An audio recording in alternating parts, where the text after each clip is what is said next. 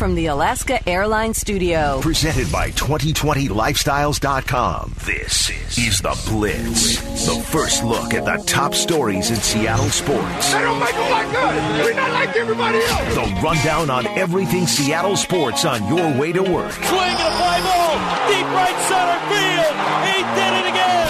And the stories everyone is talking about. We got to have that practice, and we got to do it for each other. Yes, sir. This is The Blitz at 6. Good morning, friends. Welcome to The Blitz at 6. Lydia Cruz alongside with you. Friday, May 8th. Hopefully everybody's having a great start to their Friday. It's supposed to be sunny out here in Seattle. It's lighter when I drive to work, which always makes me happy. Plus, the 2020 NFL schedule was released yesterday. So we'll dig into the details of all of that. Of course, a special look at what the Seahawks are up against this year, win predictions, their strength of schedule. Plus, let's shake out the rest of the NFC West and see how they're looking, predicted wins and finishing place for everybody in the NFC West. Some of the most notable matchups to keep your eye on in this year's schedule. And of course, all things still a little bit contingent on what happens with COVID-19. But as of now, the league planning on moving ahead with a full regular season. Whether there'll be fans in the stands or not, we shall see. We'll dig into all that ahead in this hour. Right now, let's get to your headlines. The 2020 NFL schedule was released yesterday. We even saw some of the preseason games. Thursday, August 6th, that will be the NFL Hall of Fame game still scheduled for Tom Benson Hall of Fame Stadium in Canton. And it's going to be Pittsburgh versus Dallas, 5 p.m. on NBC. The regular season kicks off with the Houston Texans visiting the Kansas City Chiefs on Thursday, September 10th. On NBC, and then the opening doubleheader for Monday Night Football will feature the Steelers at the Giants on ESPN, and then the Titans at the Broncos on Monday, September 14th. The New England Patriots, down one, Mr. Tom Brady, Mr. T12, have the hardest schedule according to the strength of schedule rankings, but they five primetime games for Tampa Bay. Brady down there with the Bucs. Obviously, people tuning in the NFL thinking, hey, with his new team, have a lot of primetime appeal. The Baltimore Ravens have the easiest, according to data from ESPN Stats and Information, and many experts as of now predicting a Ravens versus Saints Super Bowl. So we'll dig into that. Some other notable matchups that ESPN reporters noted: the Chiefs at Ravens, week 3, that's Monday Night Football. Chiefs at Saints as well, coming late in the year. A lot of people believing that is the Super Bowl matchup that they're going to see. So if that's true, week 15 would give you a preview, and late in the season with a lot riding on the line. In the NFC West, let's take a look at the Seahawks schedule. 11-5 was the prediction on ESPN. How many, what they're ended up in with by the end of the season, and we'll talk about how that fits in with the rest of the NFC West. But the Seahawks continuing to prove that they have primetime appeal. They're scheduled for 4 appearances in primetime, beginning in week 2 against the Patriots on Sunday Night Football. Their strength of schedule is tied for 14th. Here was Colin Cowherd yesterday talking about the Seahawks and how he thinks they're the best team in the league. And I think Seattle's going to be the best team in the league. I think it wasn't for cluster injuries last year in the backfield. I did not buy Seattle last year. They blew me away. Many of their rookies played well. They will not have that kind of injury-riddled backfield. New England, I mean, you're talking Jarrett Stidham. They've lost their 2 best playmaking linebackers. I look at New England's early schedule. That is a tough game at Seattle. I'm not sure how winnable that is. I think Seattle and New England for a year are going in different directions. Mark Schlereth also on with him and agreeing with Cowherd. Well, I love the Seattle pick. I just love the way they approach the game. Pete Carroll knows exactly what he wants to do on the defensive side of the ball, and they are committed to bringing back 90s football. They're going to run. They're going to set up play action. They're going to push the ball down the football field in that fashion. Let's good news for Seahawks fans' ears. So let's dig into game by game. Week 1, the Seahawks at the Atlanta Falcons. Week 2 versus the New England Patriots. That is the first primetime game that they have on their schedule, 5:20 p.m. on NBC Sunday Night Football. Week 3 versus Dallas, staying at home as well on Fox. Week 4, they're going to Miami, cross country, and 10 a.m., an early game on Fox. Week 5, right before their bye week in 6, Week 5, they'll face off against the Minnesota Vikings at home. That's the second primetime game on their schedule, 5:20 p.m. on Sunday Night Football on NBC. After a bye week in Week 6, Week 7, they come back and start to face off against the NFC West. They're at the Arizona Cardinals in Week 7. Then Week 8, it's versus the San Francisco 49ers coming back home. Week 9, at the Buffalo Bills. So a tough stretch really here when we talk about Week 7, Week 8, Week 9, and then Week 10, because we know how divisional matchups can go. They are at the Rams. Back-to-back away games versus the Bills and versus the Rams. There will make for a tough stretch in early November. Week 11, November 19th, that is versus the Arizona Cardinals. The third primetime game, Thursday Night Football, keeping it in the NFC West. Week 12, they will head to the Philadelphia Eagles. They get an extra day there after the Thursday Night Football game, of course, but it's a Monday Night Football game, their fourth primetime game on the schedule, 5:15 on ESPN. So an extra day there as they travel cross-country. Week 13 versus the New York Giants, back at home versus both New York teams in Week 13 and Week 14 versus the Jets. Week 15, they are at Washington, so another cross-country trip for them. Week 16, back home versus the Rams. And then finally finishing things off with that late matchup against the 49ers at San Francisco, scheduled to be on Fox. Let's take a look at the Niners and their predictions, too. The ESPN experts, beat writers, all laid out their predictions for each of their teams. And the 49ers, also along with the Seahawks, predicted to be atop the NFC West, both with 11-5. The Niners have a stretch from October 18th to November 15th. That is pretty daunting. Games against the Rams for them, Patriots, Seahawks, Packers, and Saints in consecutive weeks. And 3 of those will be on the road for the Niners, so a tough test for Kyle Shanahan and crew. Their strength of schedule, though, ranks 4th. That's compared to the Seahawks, I believe, tied for 14th is what I said. So Cardinals, they're predicted to land in 3rd place in the NFC West, 9-7. They have homestands of 2, 3, and 2 games, but also some tough road trips, 3 and 2 games. They start the season in San Francisco, so a tough test early on. Their strength of schedule is tied for 8th. The Rams, rounding things out in the NFC West, they are predicting over at ESPN that they will end the season 8-8. It's the debut of SoFi Stadium, finally. They'll make its debut in prime time with the Rams hosting the Cowboys, so a big-time matchup there. Their strength of schedule is tied for 10th. Real quickly, let's take a look at the rest of the NFC because it's pretty daunting. The NFC East, the Cowboys predicted for 10-6. The Eagles predicted for 10-6. There, the drop-off in that division is rough because the Giants and Washington both rounding things out with 6-10. Washington, that would be an improvement for them after going 3-13 last year, but the NFL still doesn't look like they're anticipating very much from Ron Rivera in his first season with Washington because they haven't been scheduled for any primetime games and only one prominent game at Dallas on Thanksgiving for the 3rd time in 5 years. As for the NFC North, a little more intimidating. The Packers predicted to land in 1st place there with an 11-5 record. 4 of their first 6, though, are on the road. One of those is against Tom Brady, another against Drew Brees. And for the first time in franchise history, the Packers are going to open a season at the Vikings. That's pretty incredible that still first happened in the Packers franchise history, being that they have been around forever. The Vikings predicted to come in 2nd in the NFC North. 10-6 is their predicted record. Lions 8-8. Bears 7-9. In the South, pretty much a unanimous pick for a lot of experts and pundits when they talk about who they think from the NFC will be headed to the Super Bowl.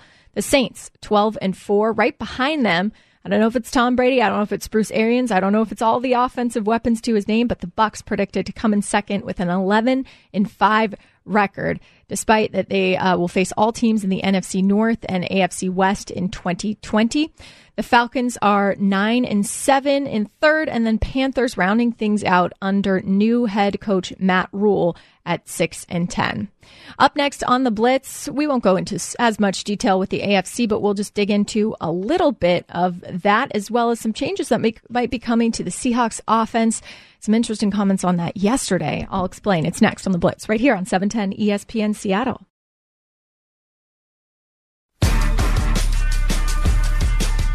You're listening to The Blitz from the Alaska Airlines Studio.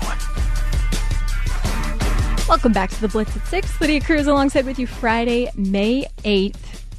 The NFL schedule, big release yesterday, a 3-hour show on NFL Network, digging through the details of that and some of the finer points of that schedule. Also, just the fact that we still have a lot of unknowns in our country, and the NFL operating as if the regular season will play out as scheduled, but what could happen if the season is late? Here was Adam Schefter yesterday. There really are no trap doors built into the schedule. Yes, everybody in week 2 has the same bye week at some point later on, but there's nothing that says to people, intra-conference games early on. Here are the key elements that basically, as they are right now, if the start of the season is delayed, the early weeks could occur after week 17. In other words, week 1 would go to week 18, week 2 to 19, 3 to 20, and so on and so forth.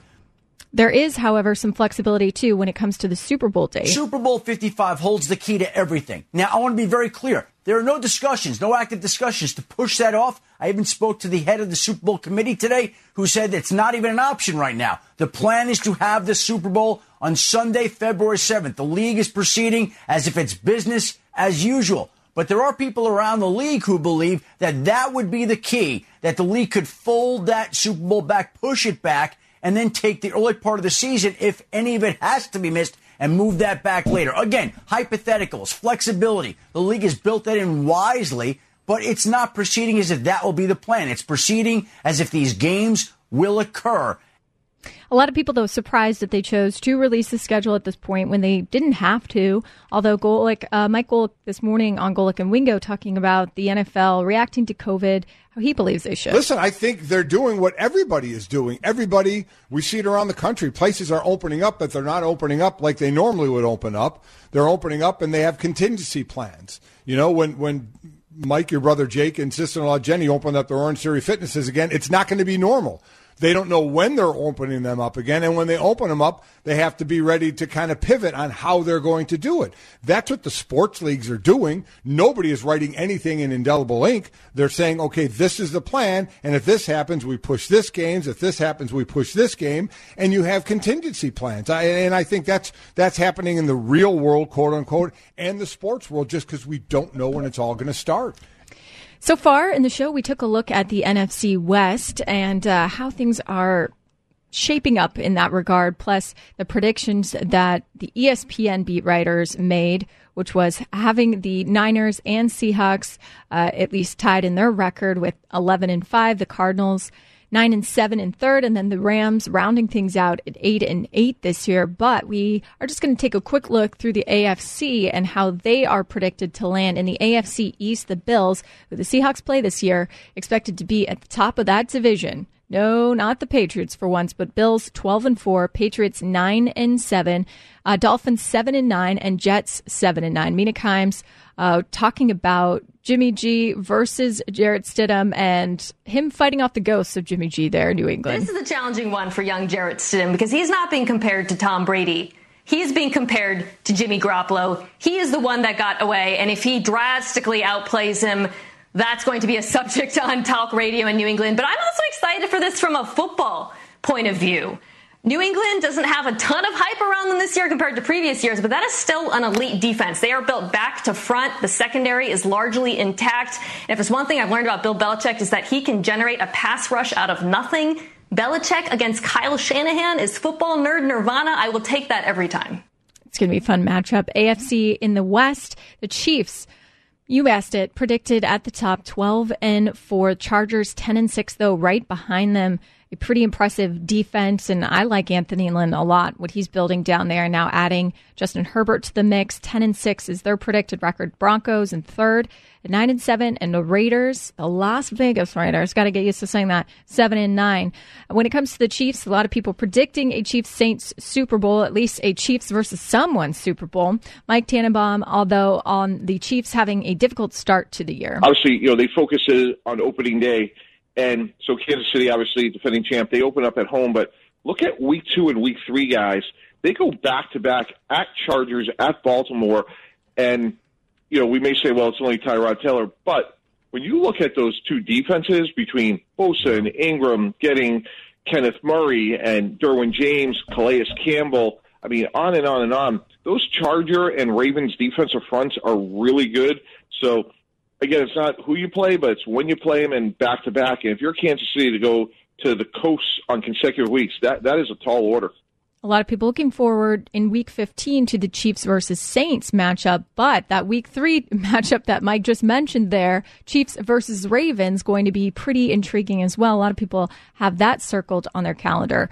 The Chargers, meanwhile, they have to decide when new quarterback Justin Herbert will make his debut. Mina Kimes on that very subject. I am waiting to see when Justin Herbert starts because quarterbacks who are drafted in the first round do not sit. Do not use Patrick Mahomes as an example. Alex Smith was still an elite quarterback that season. Tyrod Taylor was a backup last year. I believe Anthony Lynn when he says he loves him. I believe him because they did great things together in Buffalo in 2015 and 2016. He can create an offense tailored to his skill set, no pun intended. But his margin for error is slim because Justin Herbert is looming and also because this Chargers defense is a playoff defense. Have you looked at that depth chart? It's like Ocean's 11. They should be near the top of the AFC, and if Taylor doesn't play to that level, there are going to be calls to put in the rookie. Yeah, I like that comparison. For Mina, AFC North, the Ravens 12-4, predicted to finish in first. No shocker there. The Browns far behind. I mean, at least when it comes to the Ravens, the disparity between the next best team in the AFC North, Browns 9-7, Steelers 9-7 as well, and Bengals with brand new Tiger King Joe Burrow 5-11. And finally, in the AFC South, predictions from ESPN's beat writing crew, the Titans expected to end the season at 10-6 with Vrabel, the Colts 10-6 as well on the upswing, and then the Texans 9-7. Jags rounding it out 4-12 in the AFC South. Back in the NFC, no shocker that the Buccaneers are scheduled for 5 primetime games because of, yes, Tom Brady. Mike Golick and Mike Golick Jr. saying that Tom Brady essentially changed the Bucs schedule. The focus of the NFL world is now, as it has been since the move was made, on the Tampa Bay Buccaneers and what happens with them. And it was reflected by their schedule release last night. 5 primetime games for the Tampa Bay Buccaneers on that one. Not really overly surprising when it comes to that, but a definite change-up, Dad, no doubt, for Tampa Bay and what they're used to down there. Not used to it at all. They're among 7 teams with 5 primetime games. And the other ones you certainly would recognize for how they played. Ravens, 49ers, Packers, Chiefs, Patriots, Rams, Cowboys. The Buccaneers get 5 primetime games, not because of how they played and then the high expectations, but because of who they acquired in the offseason. It is solely on that, solely on Tom Brady. Adding Gronk was a little bit of a cherry on top for sure. We'll be watching, of course. Up next on the Blitz, it's time not for the hot list yet. That is in about 20 minutes. At first, we're going to hear from our own Dave Wyman. He did a great breakdown of Darrell Taylor. Don't want to miss it. It's next right here on 710 ESPN Seattle.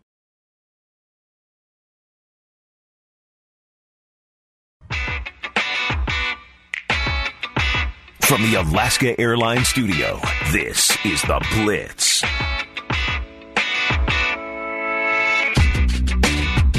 Welcome back to The Blitz 6. Lydia Cruz alongside with you Friday, May 8th. Everybody's doing well out there in these times of social distancing. The NFL draft certainly provided a bunch of entertainment recently, and getting to know the Seahawks draft class has been a fun part of the past couple of weeks. Yesterday, our own Dave Wyman of Bob, Dave, and More breaking down the Seahawks' second pick in the draft, Darrell Taylor. Had a chance to take a closer look, and what'd you come away with, Dave? Yeah, well, first of all, I was looking at the fact that they traded up 11 spots to get him, and that usually means that they really like somebody, and that has tended to work out because I know that they traded up for Tyler Lockett as an example, and I think DK Metcalf. But, it's a guy that they really wanted, and they felt like he was the third best pass rusher in the draft, and that came after Chason and of course, Young. So that, the kid from Ohio State, Chase Young. So, I mean, those are two guys, and I know a lot of people were talking about Gross Matos. We looked at him, and I didn't really like him, but I thought the more I look at this kid, and I kind of see what they're thinking as far as watching the kid and what he can do. Like, if this kid can do, like, maybe he doesn't do it all the time, but if he has the ability to go around the edge at, a certain angle and speed, if he has the ability to do that and you just see him do it a couple of times, you think, okay, we can coach this guy up and we can get him in here. And he's doing some things that there's not a lot of guys in this draft that can do. So, and I know that there were some people that thought about also Epinesa, but after having looked at this guy, and only a couple of times I saw it, but there is something there that's very special. So, but let me go back. First of all, Darrell Taylor from Tennessee, 6'4", 267 pounds, and he was the guy that redshirted his freshman year, and I believe that might have been the year when his mother passed, because he did lose his mother in, I think, 2013 or 14. But maybe we'll talk to him about that. So he's had some tough things in his past, but he played his freshman, sophomore, junior, senior year. So he had 5 games his freshman year, which is really his redshirt freshman year. 9 games sophomore year, 11 games junior year, 13 games his senior year. Now he did end the season with they put a rod in his leg, and did a surgery on him. So, but the Seahawks took a look at him and said they felt like he was all the way healed. Same thing with Jordan Brooks. And again, we're hearing a lot of these guys that have had surgeries and everything, but they trust that everything is healed. And I just think that's something it has to be part of it. I mean, if you're sitting there looking at players going, well, I just want a guy that didn't get any injuries or anything like that, you're not going to find very many players. So anyway, he ended up at Tennessee. And here's the thing I'd say with these stats and looking at him, he's in the SEC, and that means something. And I think it meant something to the Seahawks, too, that he's going against Florida, Georgia, Alabama, South Carolina. At least that's who was on their schedule last year. So, it's a tough, competitive division there. So he ended up 118 tackles, 27.5 tackles for loss, 19.5 sacks, 8.5 his senior year, knocked down 7 passes, recovered 4 fumbles, and had 6 forced fumbles. And that was one of the things that I saw like a positive review, was that, he's very conscientious of stripping the ball. So kind of like, we remember that with Cliff Averill. He was really good at that. But I was looking at some of the pros and cons of what people were saying about him, the evaluators. The first thing I saw on the NFL website, it says chiseled out of granite. I was like, wow, I don't think I've ever seen that before. That's pretty good. I don't think anybody ever described me that way. Yeah, that's right. So, and then, the other thing is they said, he was very sturdy against SEC tackles. And, man, I watched a Georgia game where there was a big dude across from him. And, again, he's only, 265, 270. And this guy looked like he was 325 at least. And he was just straightening him up. I mean, just punch and just kind of almost folding him backwards. So he's really good. But the other thing that they like is this bend and dip that we always talk about. And that's basically just kind of, when you turn the corner and you're able to be like on a 45-degree angle almost and get your body through and have your feet somehow still stay on the ground. And there's a real art to that because, you're counting on part of the lean into that tackle keeping you upright because, you can't run that way because, you'll fall over. And so there's a real coordination that goes with that he has. Really good.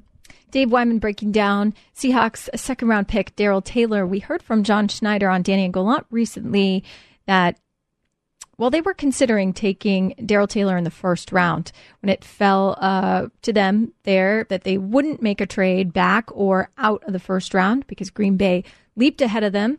That they were considering both Darrell Taylor and Jordan Brooks at number 27. Pete Carroll mentioned they were even surprised that they were able to grab him when they did, and their focus of their day was trading up to draft him. Here was Schneider actually recapping that. From the get-go this morning, we were on it, trying to move, and the whole way. I mean, we were trying to go up pretty high to get him. Like I said, we considered taking him last night, so it was on for a long time. And then finally we were able to get a deal done with the Jets and Joe Douglas, and we were able to get on the clock and take him. So it was very exciting.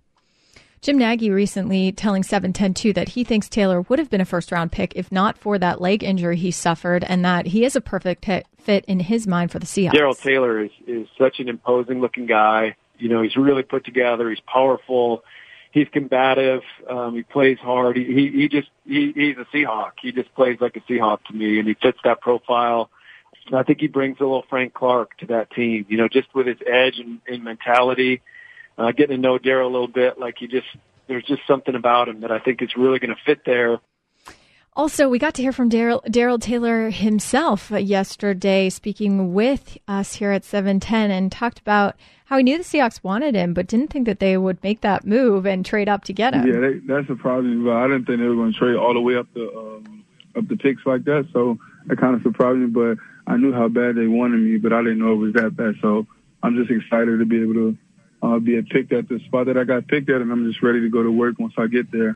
On when he realized he could be an edge rusher, it wasn't really until college that skill came out. Honestly, I didn't really know until I got to college. I knew I could do it in high school really well, but when I got to college, it really took off, and I had really good coaches that coached me up and helped me with my craft. So I credit a lot of my success to those guys that helped me and shaped me to the pass rusher I am now. So just had a lot of good coaching and stuff like that.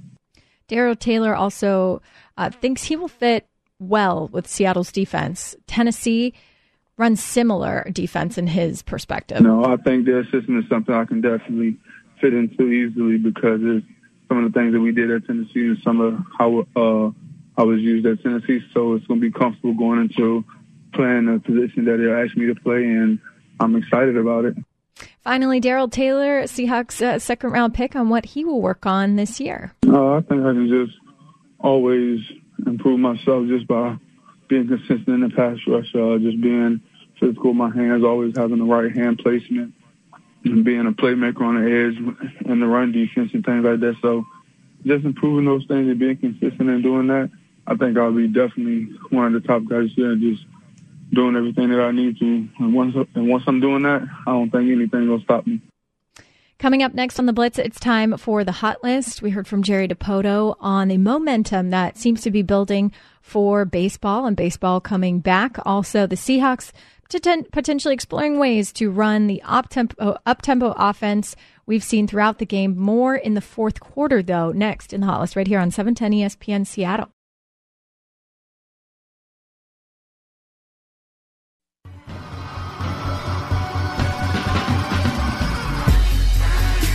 You're listening to The Blitz from the Alaska Airlines studio. It's time for The Hot List. Holy mackerel! The headlines for the day in sports every morning at 6:45. Heck yes! What are we missing here? A full breakdown of the top stories of today on your morning drive. Let's go!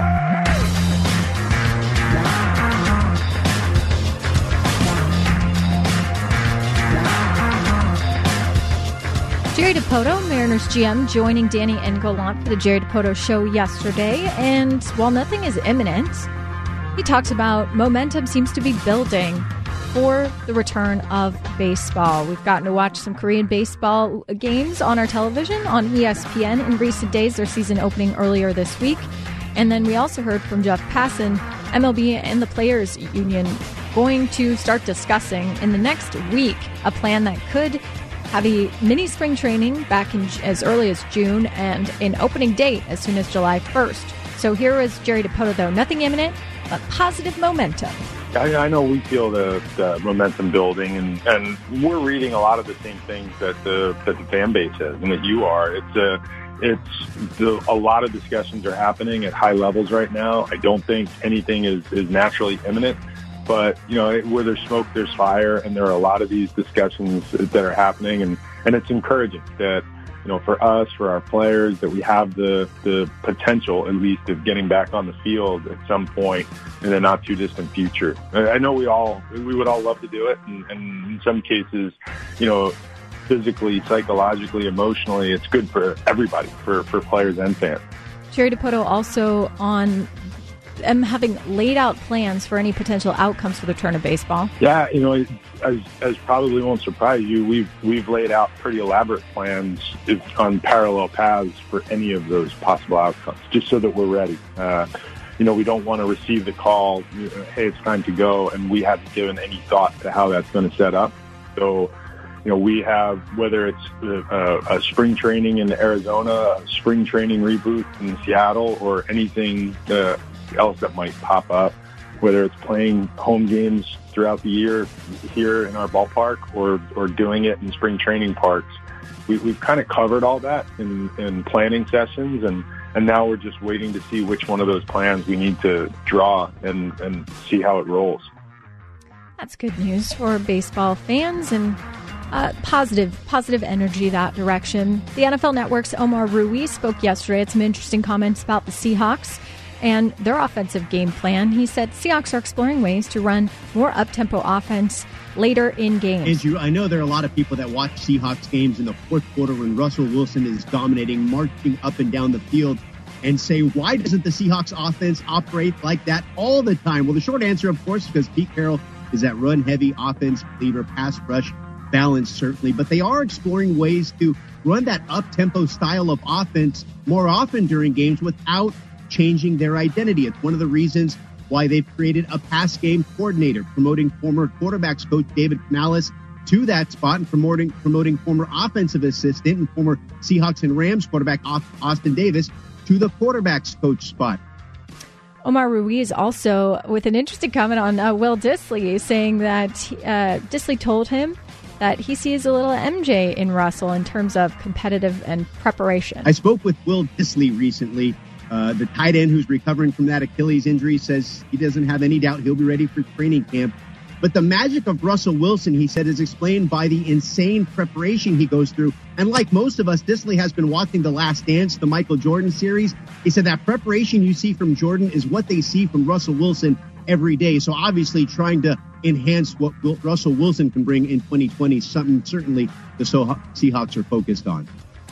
Michigan head football coach Jim Harbaugh, he wants college football players to have the ability to enter the NFL draft whenever they want to, but also wants players who go unselected in the draft to be allowed to return to school.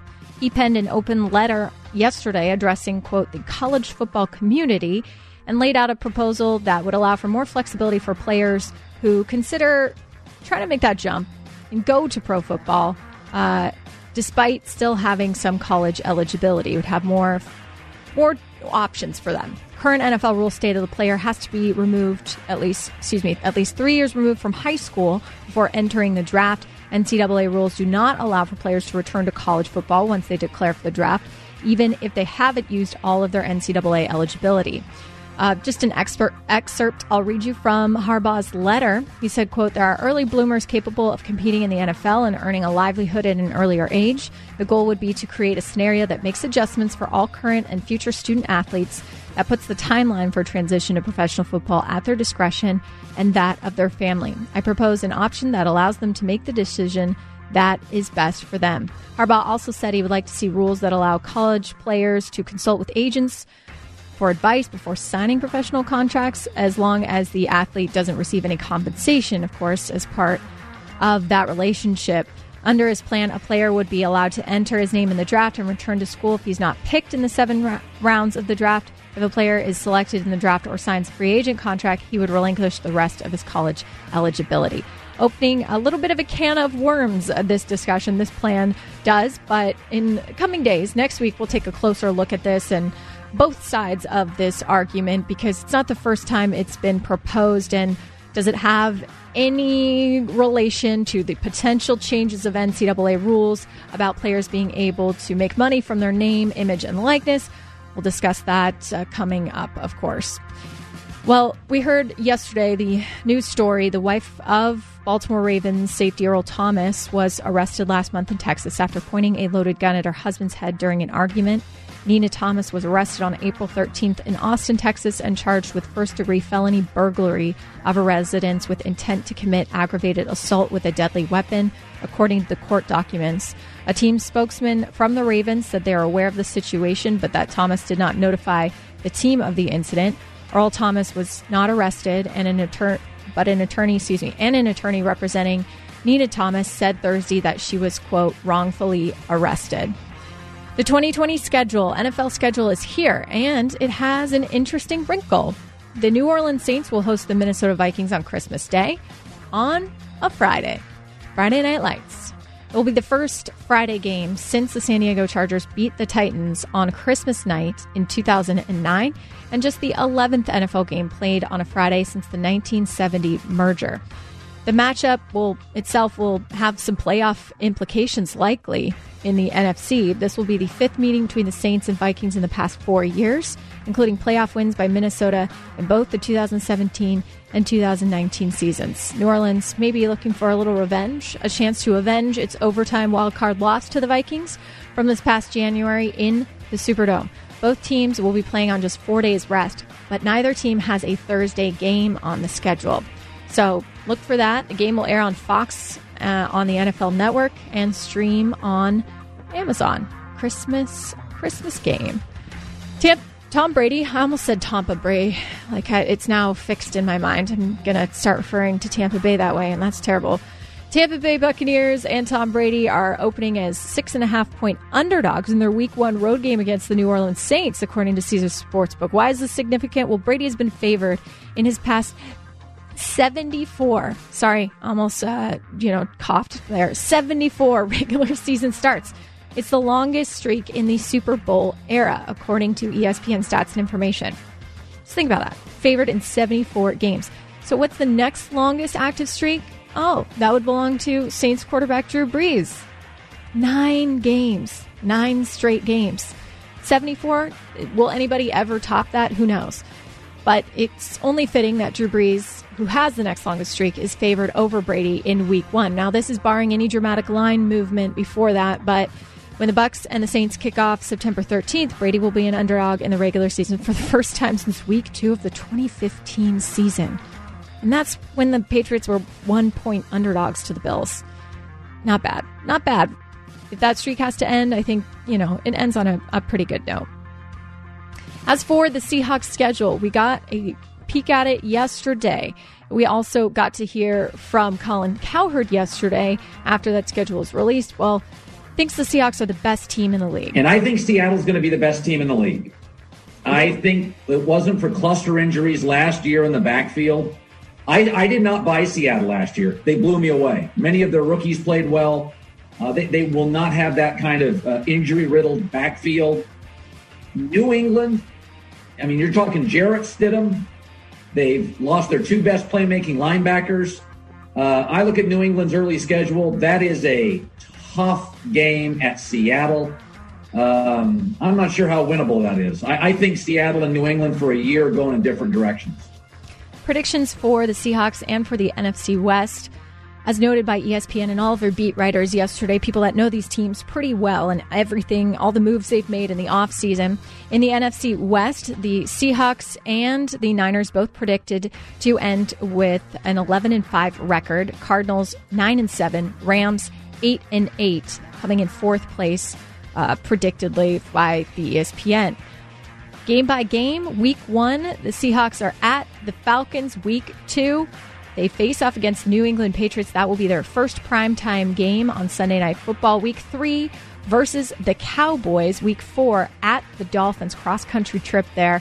And Week 5, the week before their bye week, their second primetime game on Sunday Night Football versus the Minnesota Vikings. Week 6, they get a little break, some rest early on. And then Week 7, NFC West matchups begin at Arizona Cardinals. Week 8, versus the San Francisco 49ers. Week 9 at Buffalo. That will be a tough one. And then Week 10 at the Rams. So back-to-back road games against these two opponents. It's just going to be a really tough stretch, I would say, there from Week 7 to, let's just call it Week 12 even. Depends on how you view it. But at the back-to-back road games and then playing all those division matchups, we know how crazy those can get, how weird they could get. But Week 10 at the Rams, Week 11 versus the Arizona Cardinals, their third primetime game on Thursday Night Football. Week 12, they'll fly across the country for the fourth primetime game, Monday Night Football, so they get a little extra day there to rest up at the Eagles. Week 13, back-to-back New York opponents versus the New York Giants, and then in Week 14 versus the Jets. Week 15, back cross-country at Washington. Week 16 and Week 17, rounding it out with two NFC West matchups. They'll be versus the Rams on December 27th, and then Week 17, final regular season game of the year, January 3rd, at the San Francisco 49ers. The Niners are predicted to end 11-5. Their strength of schedule is fourth. Tied for fourth, not bad. Cardinals 9-7, tied for eighth best in their strength of schedule. And the Rams, with an 8-8 predicted finish, they are tied for 10th in their strength of schedule. Meanwhile, the Seahawks tied for 14th. So a couple of rough stretches, but plenty of primetime games for Russell Wilson and company to showcase their talent. Pete has a pretty good record in primetime. That's it for us here at the Blitz. Danny and Gallant are coming your way in mere seconds. Everybody have a safe and fun weekend. Danny and Gallant coming next on 710 ESPN Seattle.